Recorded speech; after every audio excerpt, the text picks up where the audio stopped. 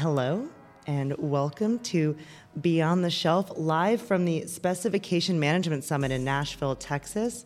That's how I know it's the end. You know, Rod? I know where you're thinking you're at, but you're not there. I was already thinking about next year. Yes. You just asked me where it was going to be. We were talking about that. We're going Beyond the Shelf with Rod Patch from Johnson & Johnson. This is a special episode because I've known you for a long time. And usually when I prepare to interview someone, I'll go through and put together a list of questions I want to make sure I cover. But for you, I've always just enjoyed our conversations. And so I really wanted to just have that here today. Could you just introduce yourself for those listening on kind of who you are and your career and background? Well, I like to normally keep things pretty simple. So Rod Patch, Johnson & Johnson, currently with the Vision business unit of Johnson & Johnson, based in Jacksonville. And a long career there, always package engineering, medical packaging, and sterile barrier systems would be, I would say, more of my specialty and niche. Often product labeling, and currently I have both as a responsibility. Yeah. And, I always tell people you're one of the smartest people I know. You flatter me. Because I'm like sterile barriers and packaging. But what I really wanted to talk to you about today, typically on the show, I have folks who are in food and beverage, product development or beauty packaging, things that as consumers we're very familiar with. But one of the things I'm very passionate about, as you know, are medical devices.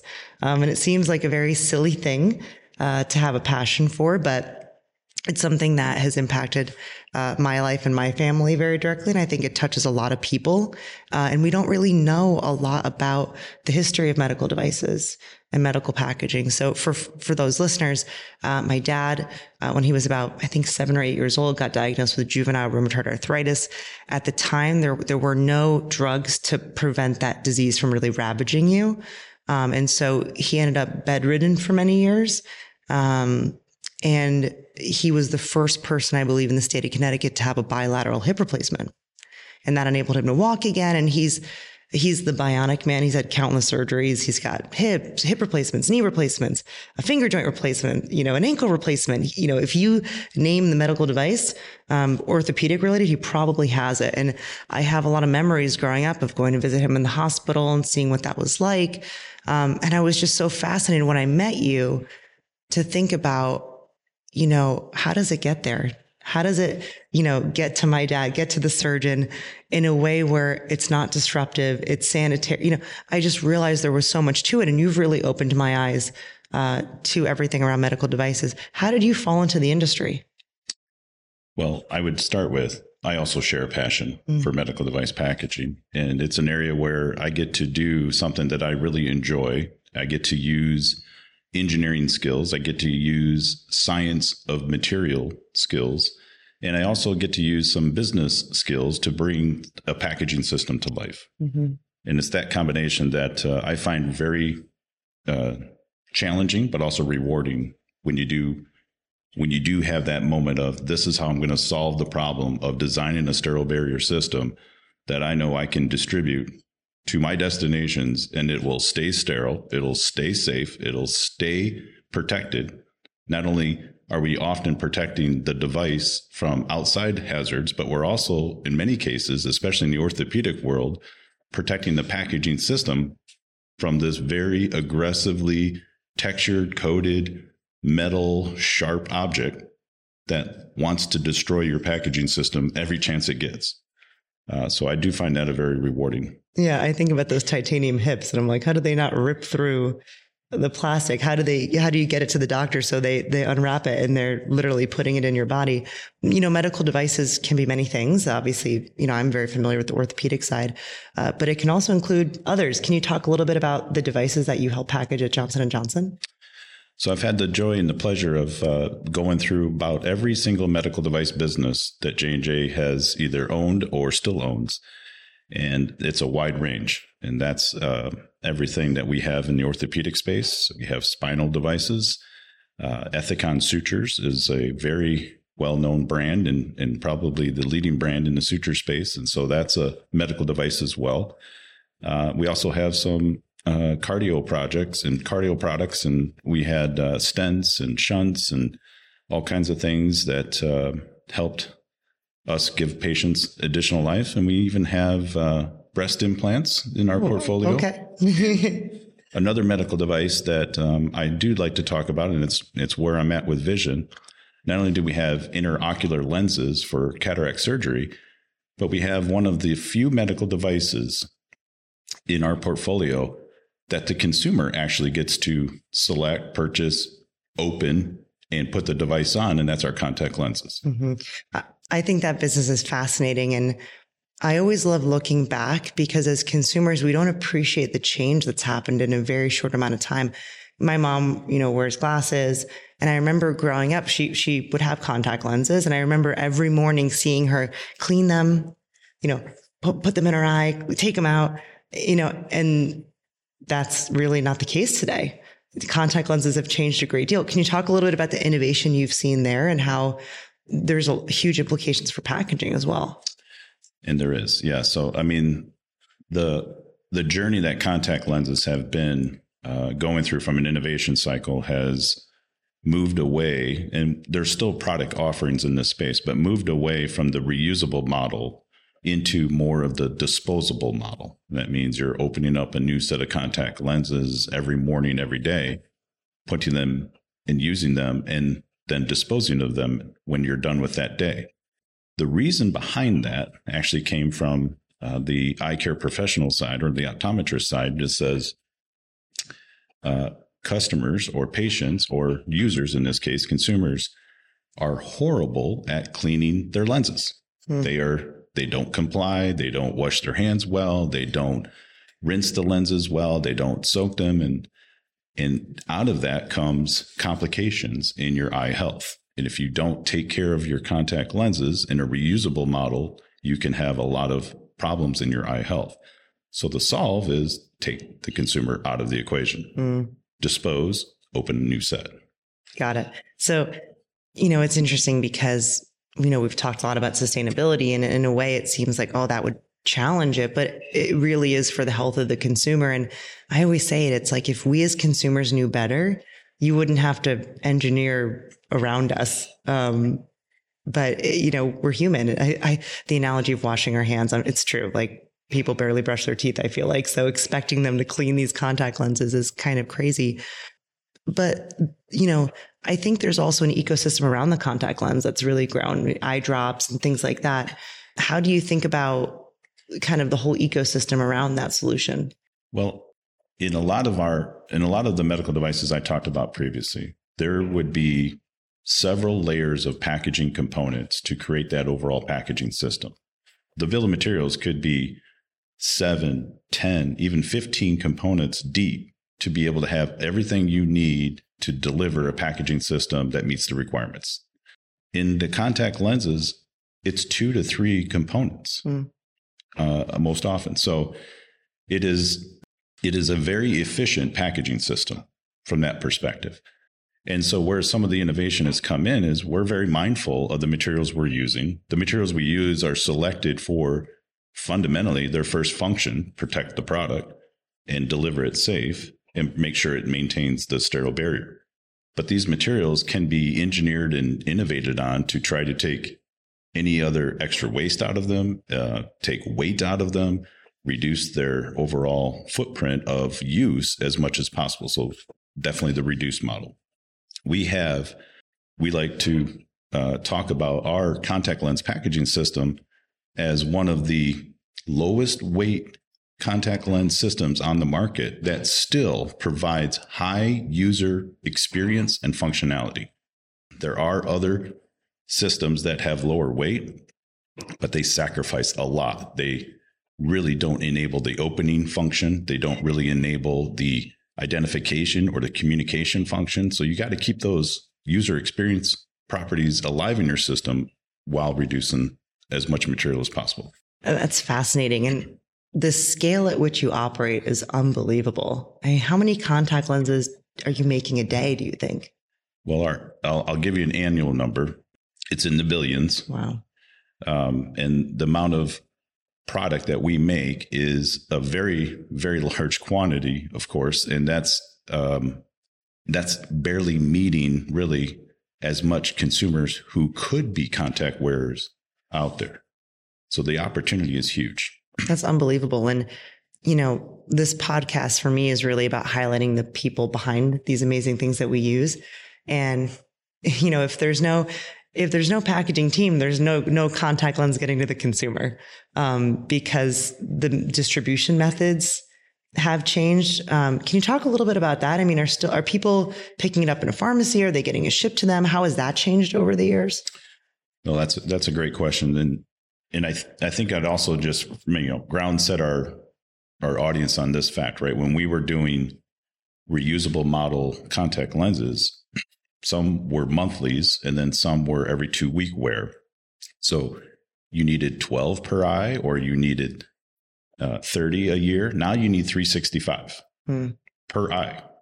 And so that has exacerbated a lot of the volume of production that we need to maintain. The distribution model has also evolved for customers want convenience. Customers want to their door delivery, and you have a medical device that you can only, in the United States, can only get with a script. You have to go to a professional, get a script, get fitted, and then you have access to that product. But you can take your script, just like you can with glassware, and choose where I want to purchase that. You can do online purchasing. You can buy directly from manufacturers now. You can go right to AccuView.com and buy your contact lenses with a script. So the opportunities for finding and getting your contact lenses are multiple online models, but also you can get them directly from your eye care professional. They can also provide those for you. They have inventory. And so many of us use contact lenses or know people who use them. You're making billions a year. What's the packaging team look like that does all this behind the scenes and makes it so seamless? Not nearly large enough, but we have talented individuals that are specialists in the materials. We have talented individuals that know the processing equipment that we use, the sealing equipment that seals the materials together. We have injection molding as part of our packaging system. So we have experts in injection molding. And then we have experts in the folding carton. And we do, all inline cartoning, labeling, laser etching. We have talented individuals that have the skills and the capabilities for all of these process functions that we got to bring the system to life. I remember when I met you down in Jacksonville a few years ago, I got to walk through and see some of this. And it's amazing how efficient these things are. And it is that assembly line. And it's just fascinating. And, the reason I wanted you to explain it is when people think about packaging, they think about a brown box. Yeah. And when we talk about medical devices, and they can be so many different things and they're packaged in so many different ways. And there's so much complexity and some really smart people behind the scenes engineering all of this to make it work seamlessly at very high volumes, 365. Yeah, there's internally, we like to kind of almost think of our manufacturing lines on the scale of the investment that an airline company would make in an airplane. And when you're investing in a manufacturing line that's got that type of capital footprint, it needs to run, it needs to produce, and it needs to produce effectively, efficiently, and consistently. And so we cannot afford to not have lines producing products. Mm-hmm. That model has to work. And we could say this about almost any manufacturer. It's just the scale of investment is huge. Mm-hmm. And I use the airline analogy a little bit because think about airplanes you can't take them out of service. You can't afford to have them not doing their next leg, their next run. They have to continuously be flying to make the model of the financial investment work. And that's where this is. And then to compound that, we can't get the lines in fast enough for the demand that we see that our customers are asking for in our products. Yeah, I don't know how you do it. And you seem so calm right now. I would be like having a million things running through my head at each time. I get to talk to a lot of companies in healthcare. And like I said, it's a space that I'm passionate about. And you introduced me to a term a few years ago that I had no awareness of. And today I think most of us would have awareness, and that's cold chain packaging. Can you talk a little bit about what cold chain packaging is and what that addresses? Well, it's definitely a term that I didn't invent by no means. Cold chain has been around a long time. It is a specialty style of meeting the needs of a product requirement, which must maintain its temperature to a profile through its distribution to its destination. And so in very simple concept, you're in essence putting the product in a cooler and making sure the cooler can survive the hazards that you need to ship that cooler through to get to its destination. And cooler sizes range everything from your small handheld carrier cooler all the way up to big pallet size, truck boxes, you name it. So there is a wide variety of size and range. And we talk in payload size. We talk in what's the profile? Is it refrigerated? Is it frozen? The products have different temperature requirements, and those temperature requirements keep the product stable. Often this is in our space drugs. Yeah. And I think the reason most of us are now familiar with this is when the COVID vaccines came out, some of them did have temperature requirements in order, when you talk about medical packaging, it's all about maintaining that efficacy, right? That by the time it gets to the consumer, the person, that it still works like it was designed to work. And for drugs, I know we've gone a little, med device to drugs, but that temperature is so important. I'm just imagining you putting all these things in Yetis and shipping them across the country, but I know you don't do that. How do you transport that stuff? Well, and it's a huge cost. It really is. And so where our journey came together is I had an opportunity to take a role in J&J to try to do better in our distribution of cold chain product. And I had done some distribution center visits and walking up and down the aisle, seeing what was on their shelves for what payload systems they were using and where they were getting them from. And the theme was consistent, center to center, was you have 4 to 5 versions of a cooler or a temperature controlled packaging system that was qualified for the same temperature profile, was giving you a very similar payload of what you can fill inside that cooler. And yet you're using 5 different variations, not really taking advantage of scale, economy, efficiency, and building a deep supplier relationship, partner relationship. Yeah. And this might be where you're going with this is with the opportunity for us with SpecRite. We came to you and we brought SpecRite into our use case scenario. We loaded it with this information from all these different distribution sites and centers. And SpecRite gave us an unprecedented view of the complexity that we were using in cold chain distribution. And we found many opportunities to reduce, to consolidate. And it wasn't just about what one site was using, but that cooler would go from one distribution center to another. That center would unpack that cooler, stage the product, and then get ready to send it to its next destination, and often using a very different cooler. Why? So we found throughout this process all of these examples in the use of the system, giving us the ability to load the data, the attributes that we wanted to understand, and the system help us identify opportunities for reduction, cost savings. Well, I appreciate you saying that. It wasn't where I was going, genuinely. But I think it does lead me to my next point, which is packaging and medical device have both been truly disrupted by technology, but in different ways. Yep. Medical devices, it just seems like they're getting better and better, and just really changing how people live their lives. And on the packaging side, technology is disrupting it because it's allowing us to do things like, consolidate packaging, reduce, how much material, understand how much material we're using so we can track sustainability. Where do you see the intersection of technology, packaging, and med device? So it is, I'll add to this, the landscape of regulatory requirements are getting tremendously more complex. And those requirements are putting demand on us to be able to have a product that is made for a global market and a global use, but cannot be delivered in a global packaging system without all these additional country-specific requirements being met. How do you do that? How do you do that efficiently? How do you do that in a way that's not wasteful? Those are very challenging problems for us right now. I was using this example earlier today with our friend that was here from Lorex, and a very much of an expert in extended producer responsibilities. I said, I bought a product the other day that had 9 different recycling symbols on it. Why?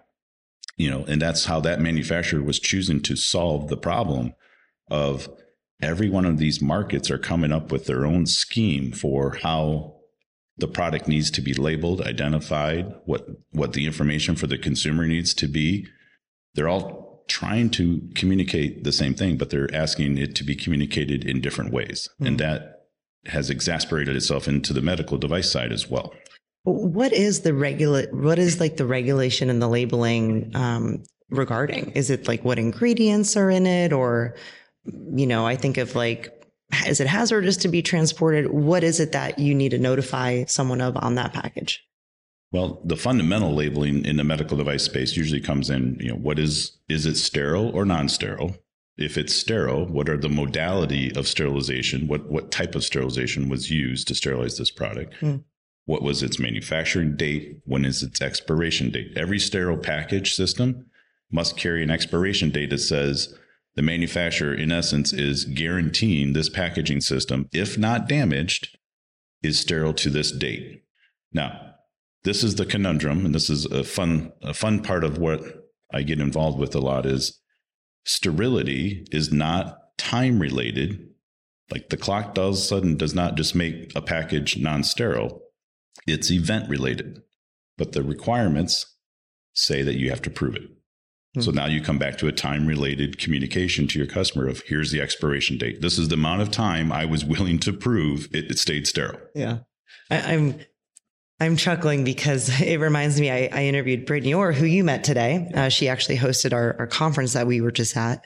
And I remember asking her, she does product development for the food industry. And I was like, Brittany, what's the difference between use by and sell by? And I remember she gave a similar answer of basically, I don't want to quote her, but my takeaway was one of them doesn't really matter or whatever. And it's just so interesting to me that, those requirements exist. They exist for good reason. But to your point, it's the engineering, logic and facts don't prove out necessarily to what the label is, but it's still required for whatever reason. Which is interesting. Yes. But what are you most excited about when you think about where medical devices as an industry are going? We can look back over the time period here, and my time period has been much longer than most. So I may have a longer horizon of thinking about this, but I look at material innovation. The choices now that I have and the generation of packaging engineers coming into this space have for what materials they can choose to make a packaging system out of. I mean, it's got to be tenfold from where I started. And when I did start in this industry, we had a very disjointed regulatory global situation. We had very much country-specific thoughts on how sterile packaging should be demonstrated safe for use. Mm-hmm. And I boil it down to that because fundamentally that's really what it's about. Make sure this packaging system is safe for use and is protecting the sterility and is protecting the product. There's a lot of different ways people had ideas on how to make that happen. And those ideas started to show up in countries' regulations differently. And so this is, in this industry, we refer to a document called ISO 11607. This is pre-ISO 11607. And what Europe was doing and what we were doing in the US and what China wanted and what different countries, Japan wanted was similar, but not the same. And that was a very challenging space. And we, as an industry, helped bring the conversation to let's have a global standard. And that global standard got created. It had a lot of conversations about what are the requirements and what that needs to look like, but it happened. And that standard has been able to keep the test of time over the years of being the document, the go-to Bible per se on sterile barrier packaging. What I'm seeing right now happen though, is especially in sustainability and environmental requirements, another chaotic event of everyone being disjointed, not being connected, and not being to a global standard. It's funny because sustainability was a big topic at our conference, and I got some feedback from executives. And one of the pieces of feedback was, I was like, this is exactly my point. Someone said, I learned so much about each of, net zero, EPR, UK plastics tax, you name it. She's like, but I left more confused about what to do. And that was actually my point of the conference, is showing, that's not the whole point of the event, obviously, but was showing how you can't do anything if you don't have your data, right? And the reality is those standards are not, they're not standardized. That's the problem. And they are important, and they're coming down. And, I think as someone who's dealt with regulatory pressure, you're well positioned, and you've adopted kind of that data driven approach to how you do your job. And so you'll hopefully be ahead of the curve on this. And I think that, and I know that you are, but it's an exciting and challenging time for folks. What advice would you give people, who are on the journey? Well, let's just talk about why I'm here.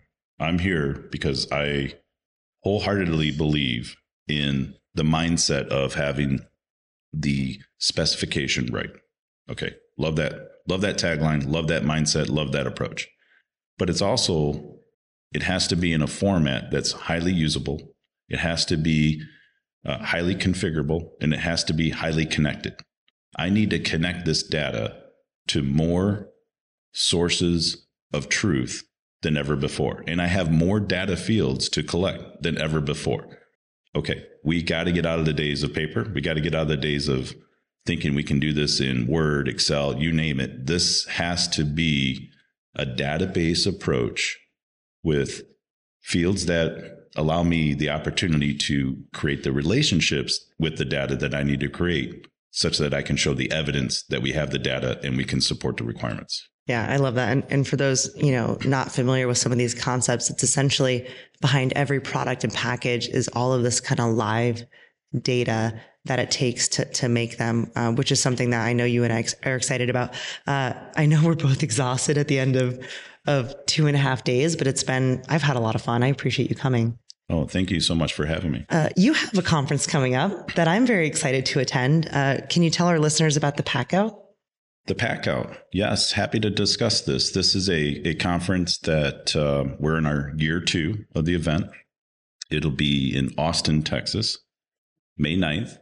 And this conference is focused on the medical device industry. And it's a conference that is intended to be a premium experience conference with premium content, premium speakers. And the conference is for everyone from not even knowing about medical packaging to the veteran, tenured expert, professor, you name it. It's got something for everyone. And so we're very happy to, and it's not just me, but it's a group of people that have come together to bring this event to life. And we all had and have the same shared passion to really give back to this industry as much as possible. And one of the ways we're trying to give back is the hosting of this conference, which allows conversations to happen, networking to happen, education to happen, connection.